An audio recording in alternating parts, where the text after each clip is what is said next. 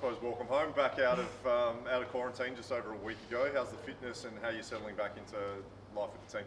It's been good. It's really nice to be home and back with some of my best friends and Adelaide. And yeah, I guess the biggest transition for me has been the heat, but I've done it before, so hopefully the more I train, the easier it'll get.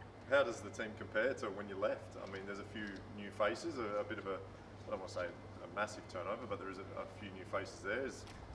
Comparing the two sides, where's this one at? It is a new team. There are a lot of new faces and a lot of exciting young talent and a lot of interstate girls as well. So it definitely is a different looking side, but I think there's still that core group of South Australian girls in the team that are able to carry on like the culture and what we've built the last few years. So it's been good. It's been a really exciting mix of new and old girls. You were in the form of your life probably when you left. You've gotten a taste with the national team. How keen are you to continue on and to press your case with them?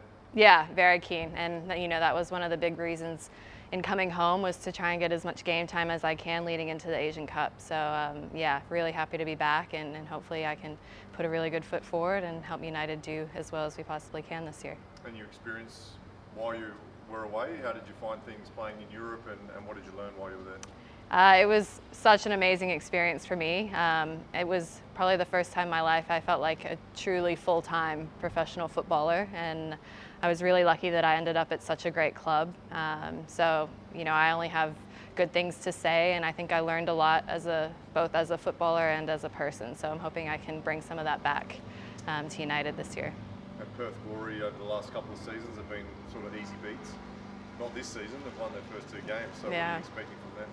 I'm expecting a really exciting and dynamic team from Perth. I think they've secured a lot of really young, exciting talent from different states, and I think Alex Ipakis has done a really good job with them in the last two games. So I think it'll be a really good contest here at Coopers, but we're ready, and we believe that we can get the 3 points. How much does it mean to the girls to get an opportunity to play at Coopers? I mean, Martin's a great facility, but to come here, you look at the pitch, it's unbelievable. You only got to play here once last season from memory. Is it? I mean, does it give you an extra spring in your step? Oh, absolutely. I mean, when I heard the game was postponed, I was selfishly very happy that I'd be able to play in it, because I've actually never played in a doubleheader at Coopers before. So yeah, I'm so excited. I can't wait to be out on the field with the girls, and hopefully we can get the 3 points for the fans. And hopefully the fans can come in early and see the early kickoff as well? Yeah, absolutely. That's what we're hoping for. We're hoping that as many, take advantage of the opportunity to see both teams on the same day at the same place. So yeah, I hope the Adelaide United fans get right behind it.